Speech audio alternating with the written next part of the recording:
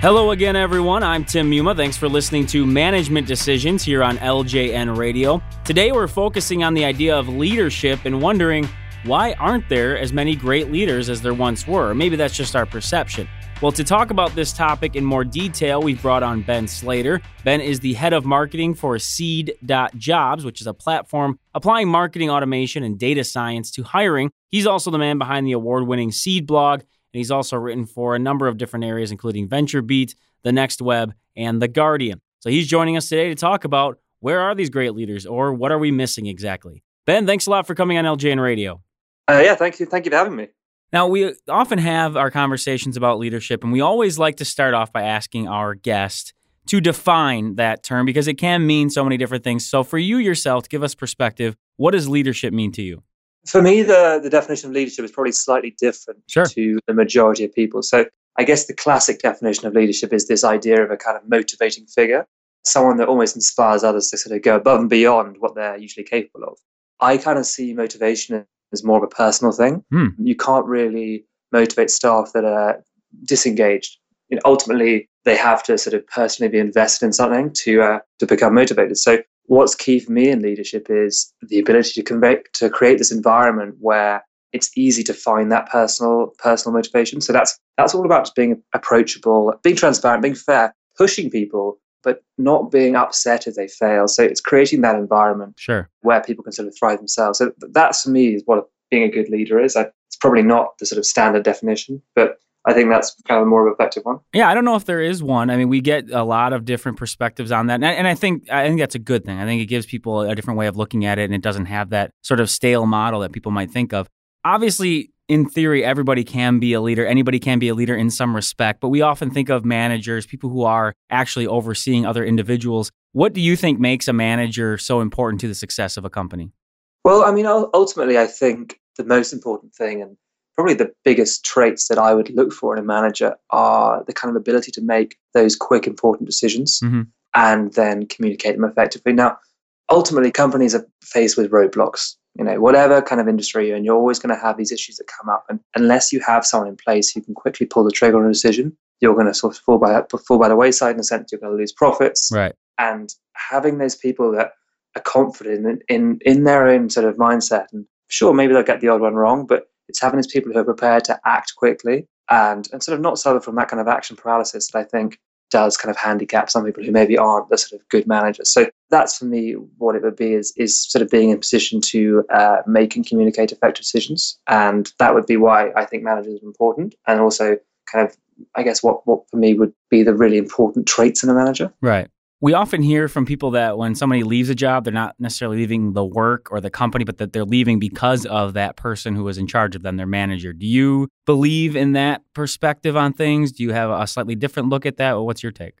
Well, I think we've all had a sort of a crap manager, and it's very easy to go home and sort of complain to a housemate, a wife, a girlfriend about your day. Right. I think what that more is that having someone to pin the blame on is much easier than pinning the blame on a kind of faceless entity like the company. Sure. And I think that's all it is, really. It's very much shooting the messenger, if you will. Like it's maybe that particular manager isn't communicating effectively. He isn't getting across what he needs his sort of staff to do in an effective way. And it's just leading his team to sort of see him in a certain light. And I think leaving a company because of a manager, you're leaving more because of the environment. You're leaving more because you don't feel valued. And I would say that's more of a statement, an overall statement about the company as opposed to the specific manager. The specific manager is more just a figurehead. Sure. Yeah, I can definitely see that as being a fair point, and that it's not always, as you said, it's not just that individual necessarily, but they're kind of a figurehead, so to speak. I did come across you because there was a discussion and some research about the fact that, it seems like we might be missing a lot of great leaders out there. And one thing that I found interesting, that based on some research and surveys, we're getting the impression that people aren't necessarily interested in moving up all the time, becoming that manager, becoming that leader. What have you seen or experienced as far as what some of the reasons are that people say, you know what, I don't really want to be in that position? Now, I think this is particularly interesting because obviously we have this idea that, we all want to go climb the greasy pole. We all want to sort of move up the ladder and get more and more important. Right. It's ambition. It's human nature. But I think ultimately the reason why people are less and less interested in that now is because being a manager is perceived as more work. And I think, it's true. Being a manager is more work. Right. I was reading this really interesting, I don't know, are you familiar with Danielle Morrill? Yeah, sure. She's the CEO of Mattermark, exactly. So she wrote a really interesting blog post the other day defining how she sort of sees a maker and a manager schedule. So as a technical co-founder, the large part of her job initially at Mattermark was kind of coding and building product. Now, as the company has grown, she has less and less time to be like a maker, so to say. So what she finds is very difficult is to sort of balance those two sides of her personality. Now, this is what happens as soon as someone comes into that managerial role. They have to balance their own tasks with this whole new manager schedule. So you have this problem of when do you do the things that you've been promoted for a reason. Right. You've performed well in certain tasks, whether it's marketing, sales, whatever it might be. Now, suddenly those responsibilities are being taken away from you. You're now having to focus on managerial tasks. You're now having to attend meetings and write reports. And so I think while you have this idea that, okay, you're going to have a whole bunch of extra work, it's also not the work you signed up for. Right. Not the things you loved. It's now admin. And I think the merging of technology has really led to more of a sort of merging between the workplace and your sort of home life.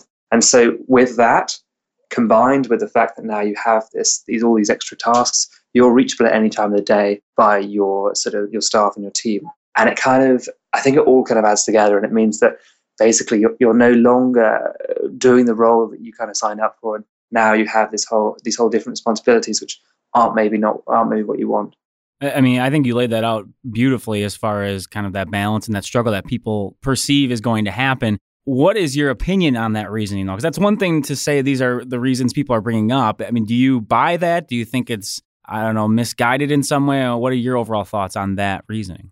Well, I mean, for me, I think I definitely understand this idea of trying to balance the work that you find interesting and then these sort of extra tasks. Now, I see that as something that you can solve if you're incredibly efficient and you're incredibly organized, but you're always going to have, with extra sort of power does come this extra responsibility. And, it is just a trade-off. It depends how much you want it. And obviously, you have to remember that managerial positions tend to come with increased compensation, increased perks, and you have to kind of balance that up and weigh it up in your mind and see if that is worth it for you. But my personal perspective would be, I would say it is worth it. But then I'm personally ambitious, and so that would be more of my perspective. I think it's very much something that is an individual choice. And I think often the problem with kind of the way promotion works inside many companies is that it's almost an automatic thing. Okay, you do 3 years, and if you're performing to a certain level, you get promoted. Right. And it's very much like a sort of step-by-step ladder. And it doesn't really allow for people not to follow that path where they kind of go further and further away from a maker and further towards a manager.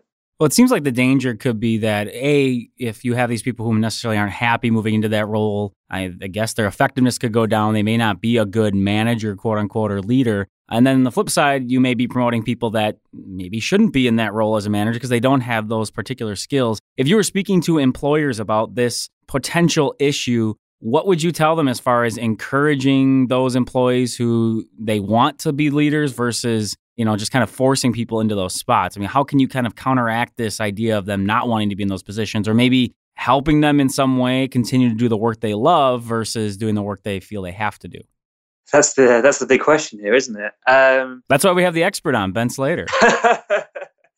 Maybe so. Well, I think, if I was talking to an employer and I was saying, okay, this is how you should base your kind of managerial decisions, your promotion decisions, I would say, okay, think about the people in your organization that are really keen for personal growth. Mm-hmm. These are the people that will put in the extra work, that will, stay past 5 p.m. or whatever it is, and will write those reports. They'll spend the evening thinking about the tasks the next day, not just for themselves, but also for their team. They will work on their communication skills, because I think that's one of the big things when someone moves from employee to manager. Suddenly they have to work on the way they speak to people, because everything that they say is taken in a different way. You can't necessarily be someone's friend in the same way when you're responsible for their work. Sure. So you have to work out who those people are who are sort of willing to change. Now, ideally, this all starts a long time before this decision.